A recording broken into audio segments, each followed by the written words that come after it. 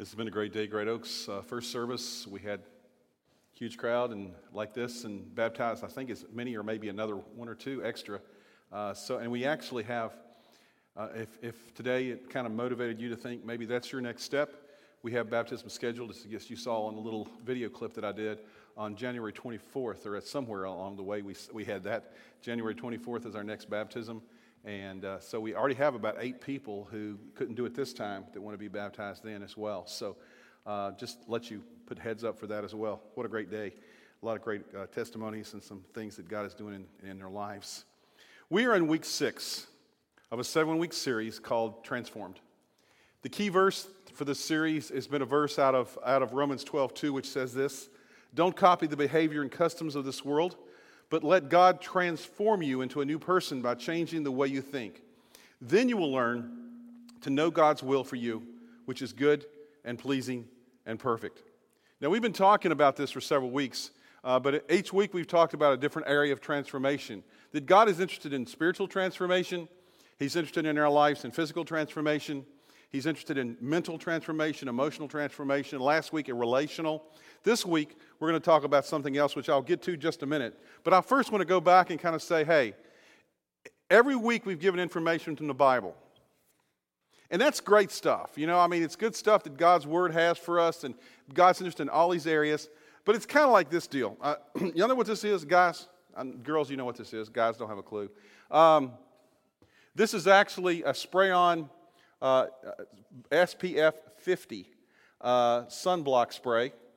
And this is for faces. Continuous protection, 55, oil-free, non-greasy, waterproof. Okay, all these things are good. My wife gave these to me about 5 years ago.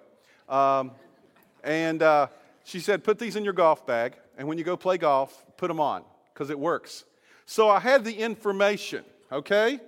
And I actually had these in hand. Okay, I hate to tell you this, and my wife is here in this service, so this is a confession to her. Well, she knew it already. I've had these in my bag. I might have used them twice in 5 years, because they're almost full. And she always knows, because I come back from playing golf, and my face is bright red, my neck's red, my ears are glowing, and I wear a hat, so my head at least is not on top as well. But the deal is this. It's kind of go to the next slide. It's kind of like this. Information, if you don't apply it, I should have put as useless. But information plus application actually would transform my face and my life if I would just put the stuff on. And over the last several weeks, as we've talked about all these things that God has given to us, all these things that He wants to transform us physically, spiritually, mentally, emotionally, relationally, it's great information. But unless we apply it to our lives, there will be no transformation. Because information plus application equals transformation. So I hope that each week as we look at this, you're going like, yeah, that was great stuff. You need to go home and forget about it. I hope you don't do that. I hope you actually begin to struggle with it. I just don't say, oh, Pastor Bill said this. No, the Bible says this. Go study it yourself and then apply it to your lives. So we want to talk about that. Now today, I want to talk about another area that God wants to transform us in. And this is a tough area sometimes that happens. And it's in the area called, God wants to transform us in our financial life. And the reason He wants to transform us there is because, let me just tell you why. Did you know that the Bible talks more about money and possessions than it does about heaven, hell, faith, and prayer combined? It talks more about money and material possessions than all those. Would you think that all those things, prayer and faith and all those things are important? Yeah. But the Bible talks more about money than all those things combined. And when you look at Jesus' teaching, His parables, the primary teachings He did through parables, over half of His parables deal with material possessions. And the reason I believe that Scripture talks so much about it is because money has a tremendous power and influence in our life.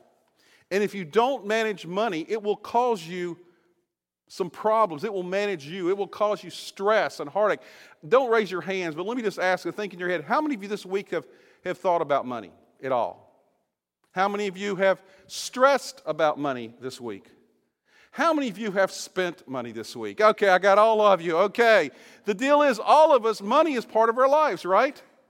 But it's something if we don't get a handle on. Today I'm not going to tell you everything about how to manage your money so much as I am about the attitudes we need to have about money.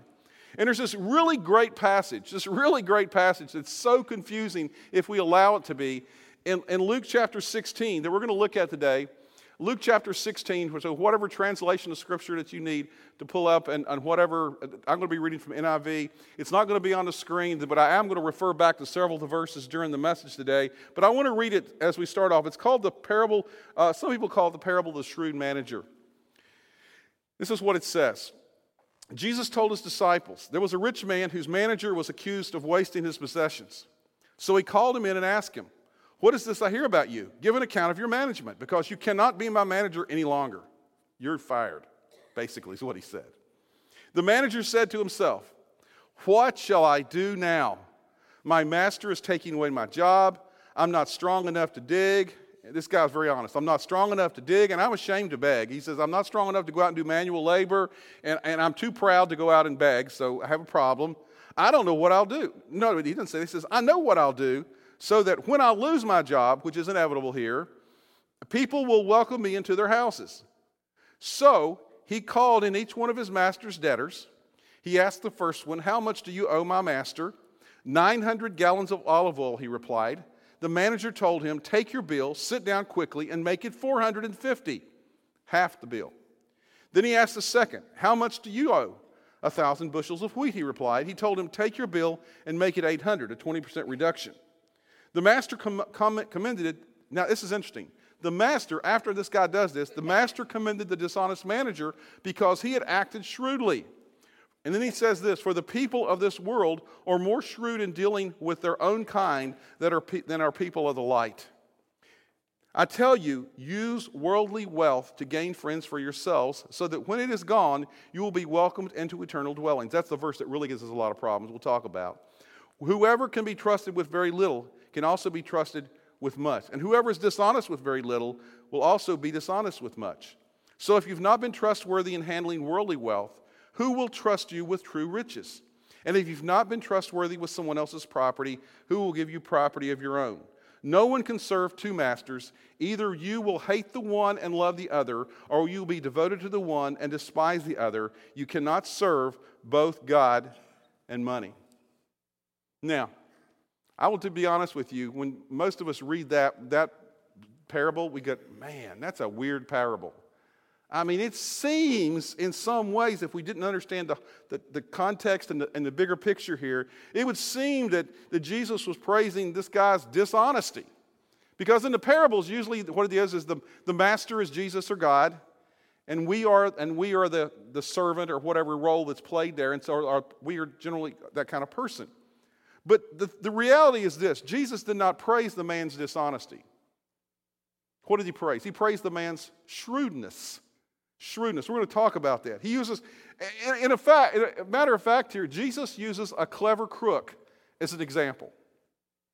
See, the deal is this. You and I can learn something from almost anybody if we'll have our mind open. So often we think that you have to believe everything we believe or think the way we think, and we can't learn anything from them. The reality is this. Let me give you an example. You know, if I need heart surgery, which I hope I don't, if I need heart surgery and I go to a surgeon, the first thing I ask him is not going to be, tell me your belief system. What is your theology? Tell me your lifestyle. What's the first question I'm going to ask a heart surgeon? Have you done this before? You know, I mean, are you qualified? How good are you at this? And I'm going to do my research to find that out. I won't know anything about their lifestyle. I won't know anything about their theology. But the reality is, in that case, that person could be useful in my life. And so Jesus is saying, hey, in this parable, this person doesn't have to be perfect. You don't have to agree with everything he does. But I want to teach you some truths that will help you to understand how to relate to resources in your life. And there's two reasons, in a sense, that Jesus told this parable, because he had a kind of a varied audience here. The one part of the audience was a group of people called Pharisees, religious teachers. It tells us that in verses 14 and 15, following this passage I just read. This was 1 through 13 I just read. In verses 14 and 15 of Luke 16, it says, Right after it tells this parable, it says this: the Pharisees dearly loved money. So when they heard what Jesus said, they made fun of him. But Jesus told them, you're always making yourselves look good, but God sees what is in your heart. The things, this is the highlight, the things that most people think are important are worthless as far as God is concerned. So he's speaking to these guys, these religious leaders who were always putting down Jesus. That was part of the audience there, and he's teaching them some truths which they probably didn't get. But the other audience, which really relates to us, the other part, are people who were believers. And the reason he teaches us this here, he sees all these people, and he realizes this, and he knows this. God knows all things. He knows is that many believers, maybe I should say most believers, are poor money managers. At least many believers are poor money managers. It says in Luke 16:8, it says, we just read a while ago, it's the bigger picture. For the people of this world are more shrewd in dealing with their own kind than are people of the light. A few years ago, we went through this whole process here, and if you were here a few years ago at Great Oaks, we went through the whole church. We actually did our Dave Ramsey series. You probably heard of Dave Ramsey. He's the financial piece, the whole deal, and we continue to have classes on that all the time. It's a great tool, you know. And it's amazing when you look at what Dave Ramsey teaches. Nothing is brain surgery. It is like so basic, it's ridiculous. And it's amazing that, you know, we don't get it already. But the reality is, the reason that Jesus is teaching us this here is that so many people of the light, people who are followers of Christ, are poor money managers. We have no emergency fund. You know, when if we think about losing our job, you freak out because you don't have enough things built into your life. You may not have little for retirement. I'm getting to kind of that age where I'm starting to think about that kind of stuff, you know. I started reading books on, I read one recently called The New Retirementality. You're going, isn't that a cool book? You're like, no, I'm not even close to that. I don't care. You know? No, but you will if you're not there yet. You will care. And I'm also reading a book on Social Security right now. You're going like, wow, that is incredibly fantastic stuff, but I want to know about it. It's Social Security for dummies, basically, is what it is. But I'm reading these things because I understand, you know, I need to be prepared. But in reading this and looking at statistics, it's amazing how many Americans have little or nothing saved for something that's inevitable. Well, it's not always inevitable. You either get old or you die, one of the two. So, you know, it's just the way it works. And so the deal is we don't do that. Or so many people live paycheck to paycheck. Or they're deeply in debt. Do you know that money is the number one cause of divorce by far? It's the catalyst that causes most people to have conflict in their relationships. So money's a big deal. And believers don't do a whole lot better job at it than non-believers. So this message here, this message is not about giving, okay? So you can kind of calm down. Pastor Bill's not going to teach about giving today, you know, because I do, unashamedly. But the reality is today, I'm not going to talk about giving. I'm going to talk about our attitudes and our use of money because that is the thing that God wants to transform first. Our attitudes and our use of money. And in this passage, God didn't approve of the manager's dishonesty, but he approved of his shrewdness. Now, what is shrewdness? That's a weird word. We don't use that too often. But what is shrewdness? Shrewdness is this. It means, let me give you a definition. It means keen awareness. It means smart, strategic, and resourceful thinking. It means seeing the problem clearly, knowing what needs to be done, and figuring out how to do it. That's what shrewdness is. In regarding money, God wants you to use and learn biblical shrewdness. So today what I want to do in the time that we have here, I want to talk about 3 things not to do with your money that this passage teaches us about, and 4 truths to remember about money that'll set the groundwork, the foundation for us in how we look at and use the money in our life. Not just what we give to God, okay? God's not just interested in you giving a 10% to Him. He's interested in 100%. He's interested in every penny that you make in your life, and you understand why when we look at this passage. Okay, 3 things really quickly. 3 things that the passage says what not to do with money. Number 1, don't waste it. Don't waste it. It says it clearly. Verse 1b. The rich man was told that the manager was doing what? He was wasting his money. He was wasting his money. He says that in life so often, and we'll understand why in a minute. We can waste money. in all kinds of ways, frivolous ways. When we spend money just simply on ourselves without thinking of anybody else, we're wasting money. When we have a short-term view of life without thinking long-term, we're wasting money. That's what the Bible tells us clearly. Number 2, another thing not to do with money, don't trust it for security. Don't trust it for security. The manager learned this one pretty quickly in here in the story. It says in verse 3, it says, the manager said to himself, what shall I do now? My master is taking away my job. And so he's going like, if he trusted for money and security, he's going like, man, I'm not going to have money tomorrow, so I got to do something. I had to have plan B. I love what it says in Proverbs 23:5. It says this, your money can be gone in a flash as if it had grown wings and flown away like an eagle. That's a picture of money. Here today, gone tomorrow. And if you place all your security just in money, and money alone, then you have a problem. Don't trust it for security. And number 3, don't love it or live for it. Don't love it or live for it. Verse 13 is a key part of the verse. It says, no one can serve 2 masters. Either you will hate the one and love the other, or you will be devoted to the one and despise the other. You cannot serve both God and money. See, it's what he's saying here, it's impossible to live with a divided allegiance. The heart of the problem is the heart. And God wants your heart. And so I must choose what I'll love most in life. Am I going to love God most? Am I going to have His priorities, which means I'll love people? Or is money going to be? God tells me that my priority should be to love people and use money. But so often in life, we love money and use people. And so we have to be careful.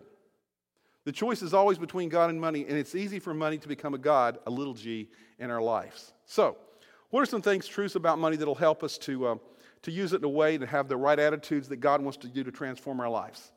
Let me give you 4 countercultural truths about money. And I believe if you remember and act, if you put them on, it'll work. But just learning here today this stuff and going home and go, that's great, it won't do anything for your life. Okay?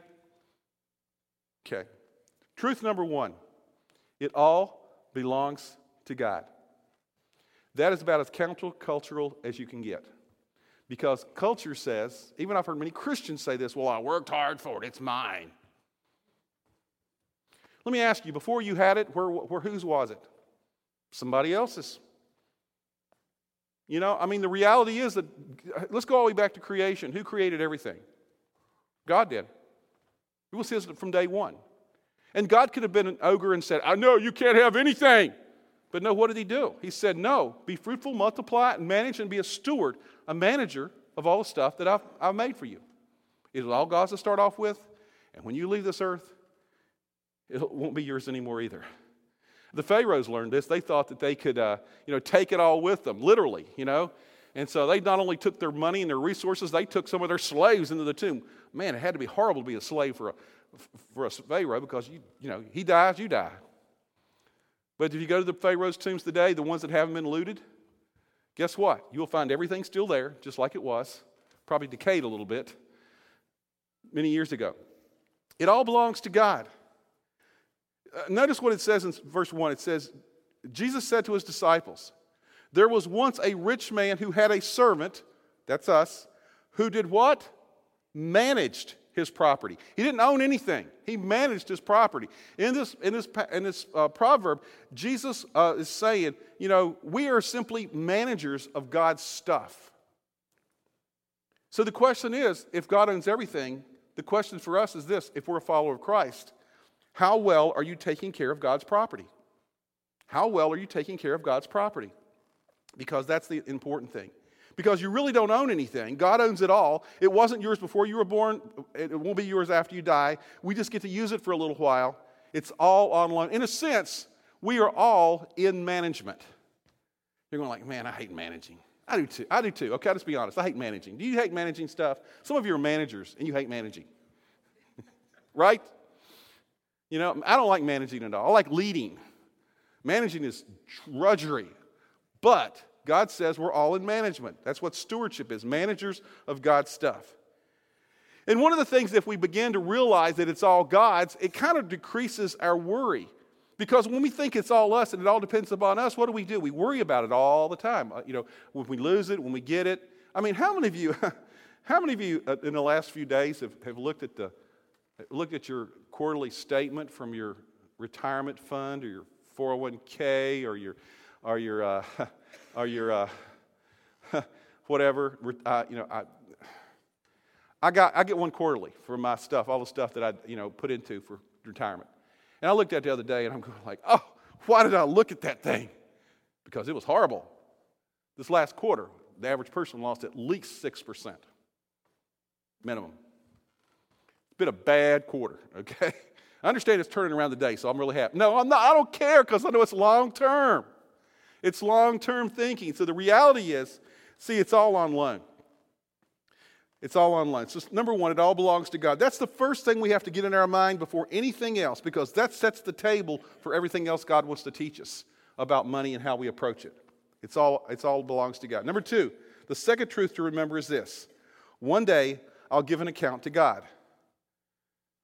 Now, don't raise your hand, but I mean, probably some of you have been audited before by something called the IRS. Was that a pay? I have never happened to me. I hope it never happens to me, because I understand every time you do that, you just break out in sweats, and even if you've done everything right, you just get all nervous, and you're going, oh, they're going to find something, So, I mean, getting audited does not sound like a really cool thing. I mean, how many of us, audited or go to the dentist? I don't know which two, I can't think of either one, neither one sounds very good to me, But the reality is, it says one day I'll give an account to God. Our life, we'll have a life audit. It says in verse 2, it says, so he called him in, the master called him in and said, what is this I hear about you? Hand in a complete account of your handling of my property, because you cannot be my manager any longer. See, God has entrusted us with assets. And he expects us to manage those in such a way that when we come to the end of our days and he does the audit, he'll go, well done. Well done. Now, we're not going to do it perfectly, but he's talking about the direction of our life. And so when we understand, number one, it belongs to God, all belongs to God. Number two, God's going to audit, in a sense, he could give an account for what we've done, not to get us into heaven, okay? But to deal with the whole thing of how we've lived our life for him. Then in a real sense, what happens is it changes the way we see our assets and the things that we have from God. Truth number three. Money is a tool to be used for God's purposes. Money is a tool to be used for God's purposes. Verse 9 says it this way. I tell you, you use worldly wealth to gain friends for yourselves, so when it is gone, you will be welcomed into eternal dwellings. This verse has caused more problems for more people, because they're looking at it and they're going like, does that mean that you can buy your way into heaven? Does that mean that if I do a bunch of stuff, God will love me more? That goes against everything else the Bible says, right? Because the Bible says that salvation is not something we earn, but it's something that God gives us through something called grace, unmerited favor. It's free. It's not about purchasing salvation. So what does it mean? Well, let's look a little bit further. Some people look at this too and are going like it says, use this point, money is a tool to be used for God's purposes. And some people have this idea in the Christian faith for some reason that money is evil. You know where they get that? They misquote a Bible verse. And what they do is they say this, doesn't the Bible say that money is the root of all evil? No, it doesn't say that. It says love of money is the root of all evil. Big difference. Not money itself, but the love of money is the root of all evil. And so the thing is, it's talking about here, it's not saying that money is wrong or bad or anything wrong with money. It's just saying the love of money, the thing where we focus our life on that, is the root of evil. It means that we're to use our money to build relationships that will last for eternity. It means that you use your affluence for a good influence. It means that we don't simply hoard or stockpile or worship or love money, but we use money as a tool. That's all it's there for. It's a tool. It's not to be the end of all things. In a sense, it means this. It means that we're to use temporary resources for permanent good. Just like the manager used the money, this is the thing for us. Just like the manager used money that he made today to make friends for the future, because he knew the future was coming. And because the future was coming, he was going to lose his job. And because he was going to lose his job, he needed to have something set up for the future. He said, I want to use this to build some relationships now that'll make a difference for me later. That was a selfish thing he did. But the thing that we need to understand is God is telling us here in this story that we're to use our resources to build friends for eternity. Now, how do you do that? How do you do that? How do you build friends for eternity? You use your resources to help people to come to know Jesus Christ. You know this little shoebox thing we did earlier, the little video? You know, we think about that. Oh, that's cool, you know. I challenge you to go online and listen to some of the testimonies from kids that got shoe boxes, something as simple as a shoebox in a third world country. And what happened to their lives, that was the key hinge point. Somebody spending, let's say, $20 to fill up a shoebox. It's about what it cost, I think. I'm just throwing out. Does that sound right? Some of you ladies know what I'm talking. None of those guys would. Just all the ladies know what I'm talking about. You know, it's about $20. You know, that's pretty average. $20. We're going like, man, we don't even think $20 is. You know, our kids, they laugh as if we only spent $20 for them for Christmas. That's sad. But the reality is, $20 shoe box. Some of those things has been the hinge point because of the generosity of somebody doing that.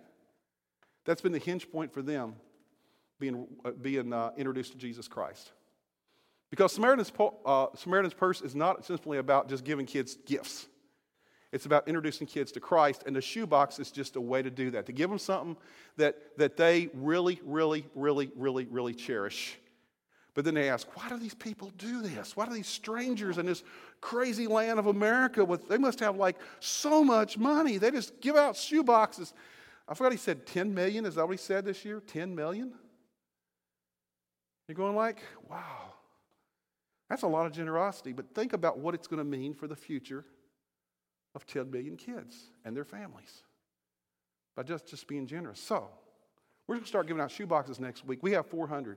I hope we have to order 400 more because there's no reason that anybody here couldn't do that to influence one kid for Christ. It's a simple thing we can do, but it has to go beyond that. We need to use our resources in a way that will help reach people for eternity. That's just a very small way that's very easy. I'm just giving you easy start here, okay, to do that. So, let me just share a couple of things here before we wrap up. A couple of things about what did Jesus like about this dishonest manager that we can apply to our lives? He actually says some things. He says, in a sense, in the parable, he says, the manager, the owner kind of said, hey, guy, good job. Don't like what you did, but good job. It's kind of weird. This manager planned a dishonest scheme. He writes off one guy's debt by 50%, another by 20%, and he did it without the owner's approval.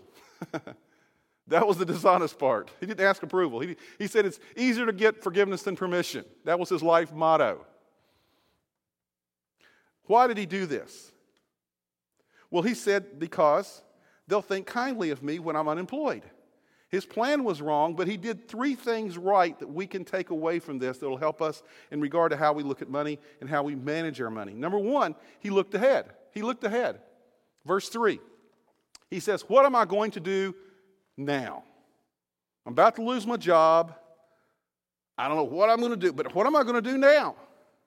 He began to have a long-term view. He's unlike Americans, which says, we have to have it now.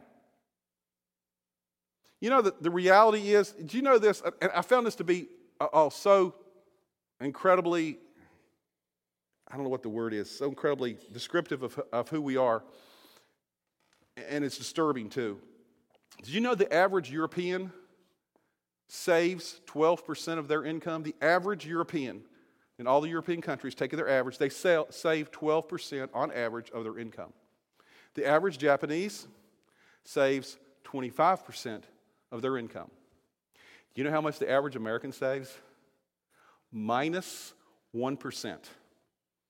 That's statistics last year, okay? Minus 1%. We spend more money than we save as a nation. Now, how does that work? We are not the federal government. We cannot print money. So there's a problem here.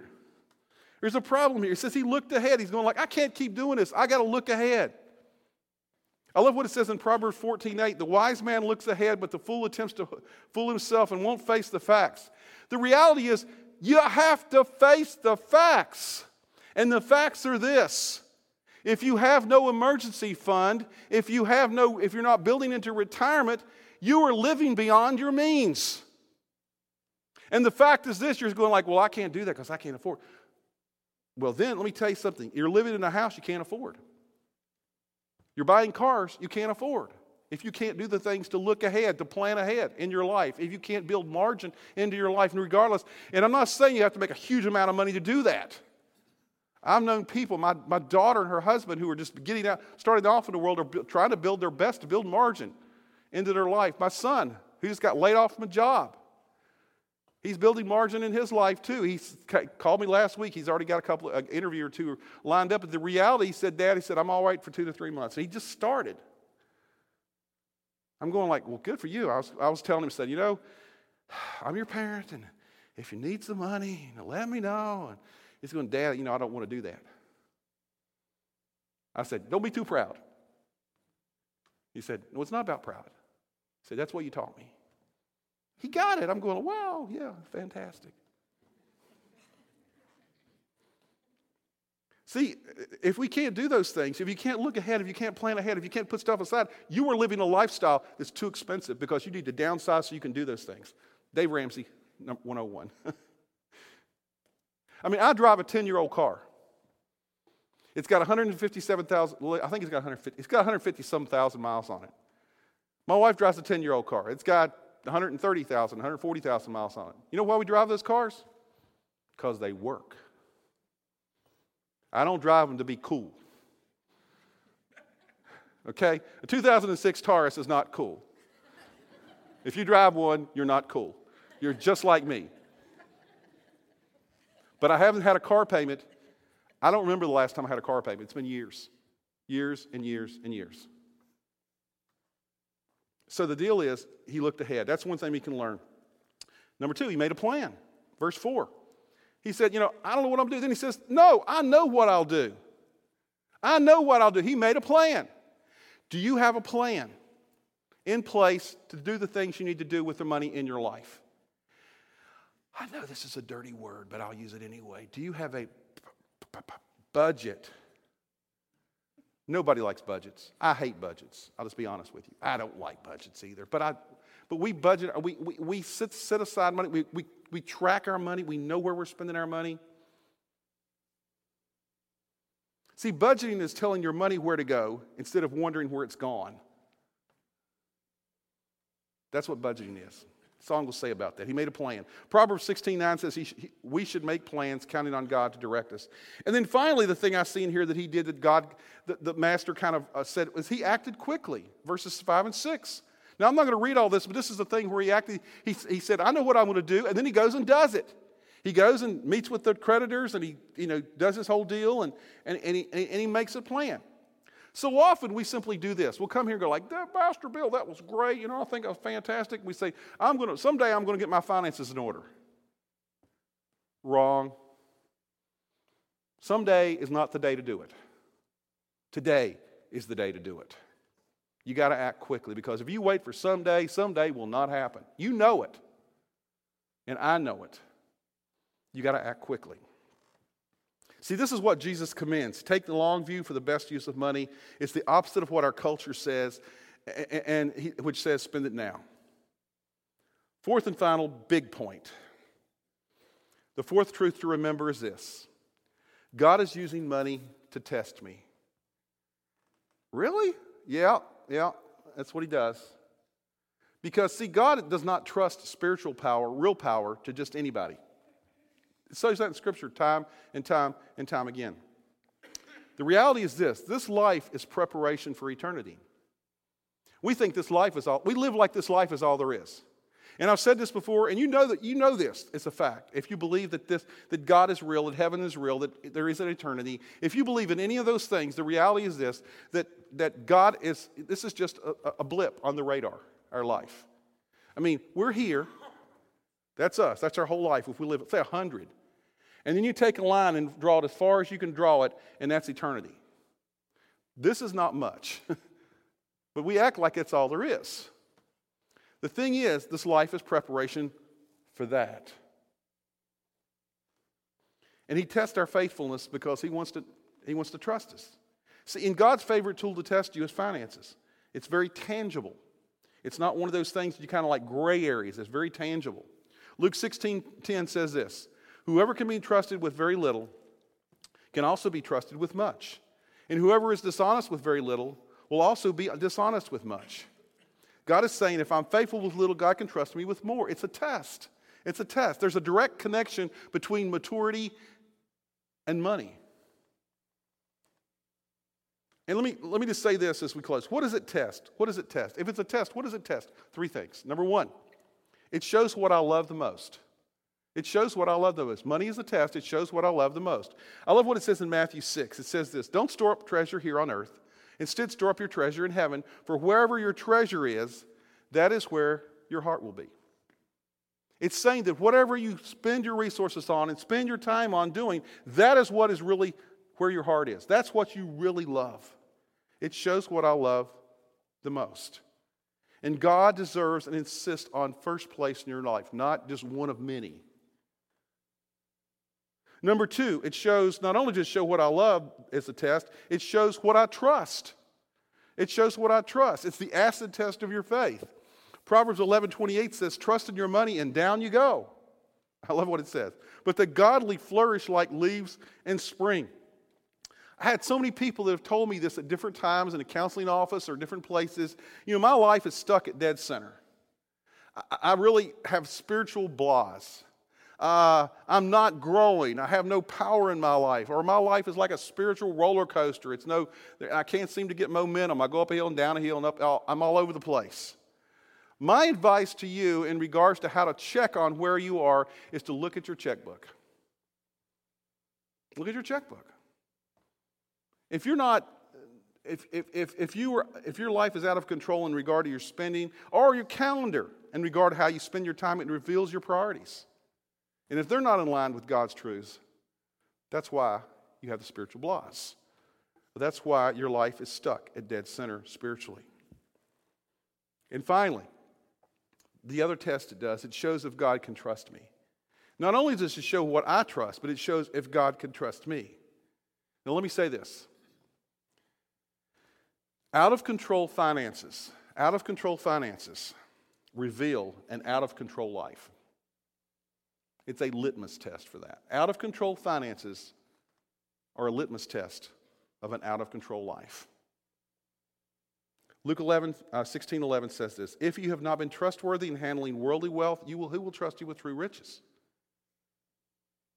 God is saying money is a tangible thing that if you do not get it in order, it could destroy your life. And it could lead you in a path you don't want to go.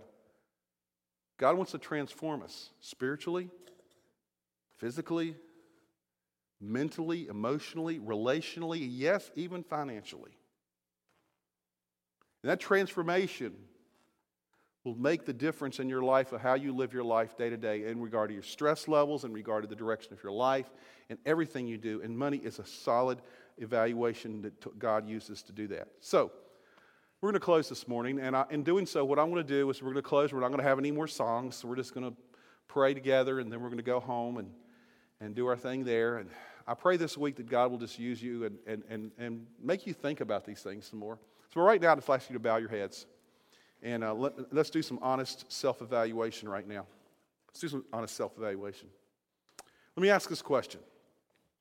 Does God really have first place in my life? Ask yourself that question. Does God really have first place in my life? If I were to open up my checkbook and my calendar, would it show that God is a priority in my life? Can God trust me with what He's allowed me to have? Can God trust me? What kind of track record do I have in regard to using resources? Have I used them all for me and nothing for anybody else? Or can God trust me with what He's allowed for me to have?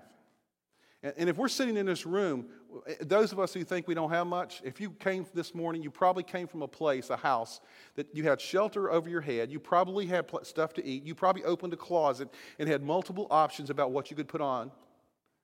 You probably did all those things. You're wealthy compared to the rest of the world. And God has entrusted you with a lot. Does the way I'm using let me ask this other question. Does the way I'm using my money show God that I can be trusted with more? With more. Because that's what it says in Scripture. He says, part of the deal is how you, not just more money, more responsibility, more direction, more spiritual influence in your life. And finally, what or how much am I investing for eternity, and who will be in heaven because of me? Are you doing things to influence others for Christ? Are you taking your wealth, your resources, and using it to influence others toward Him? God, I just pray this morning that you would just in a real way just help us to understand that while you want to transform us spiritually and physically and mentally, emotionally, and relationally, that you also want to transform us financially.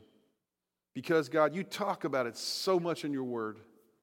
Not because that's the main thing you want to talk about, but because you understand, God, since you are God, what an influence money and resources have in our world.